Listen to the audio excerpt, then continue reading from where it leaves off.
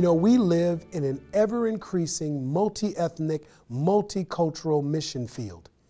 Cities across the United States of America, suburbs, even rural areas are becoming more and more multi-ethnic, more and more diverse. But at the same time, we also experience a deeply divided mission field. We're divided by race, divided by culture, divided by politics. We're even divided in the body of Christ.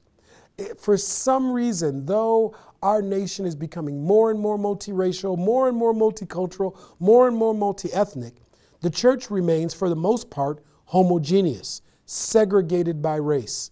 Martin Luther King Jr.'s words from years ago still ring true that the most segregated hour in the United States of America is 11 o'clock in the morning on a Sunday.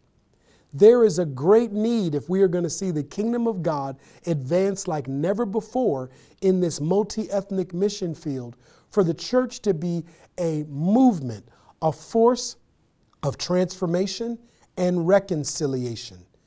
This includes how we see evangelism, how we go about discipleship, how we go about understanding the mission of the church.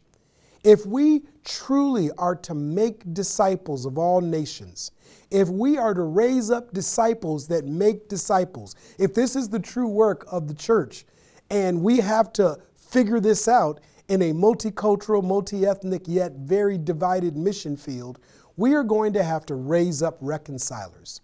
Raise up ones that can make disciples across culture, that can make disciples across class, that language, that even political ideology will not be barriers to the kingdom of God being advanced across culture, across race and ethnicity in our land.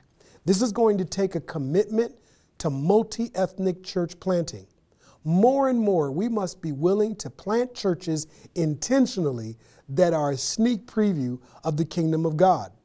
Existing churches must look at the surrounding mission field, and if it is becoming more and more diverse, we ought to then prayerfully and deeply reflect on what God might be calling us to do, to change, not to compromise the scripture, not to compromise the foundation of what the church is to be, but to leverage what it means to advance the kingdom of God, to be the church in a changing, diverse, and deeply divided mission field. I believe that if our desire is there, if our heart is there, God will honor what God has already laid out for the church in Scripture.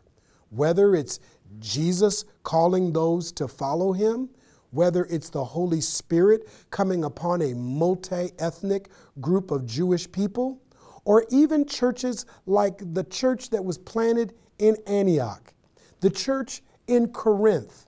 There are biblical examples of the church flourishing, of disciples making disciples in multicultural and metropolitan contexts.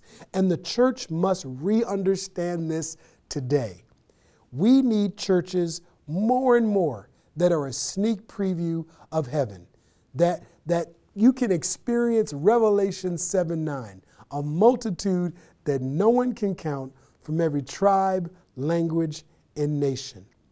It just takes open hearts from pastors and lay people. It takes a commitment from our Christian institutions, our seminaries, to raise up leaders that are passionate and bold about being ambassadors of reconciliation in this diverse yet divided land.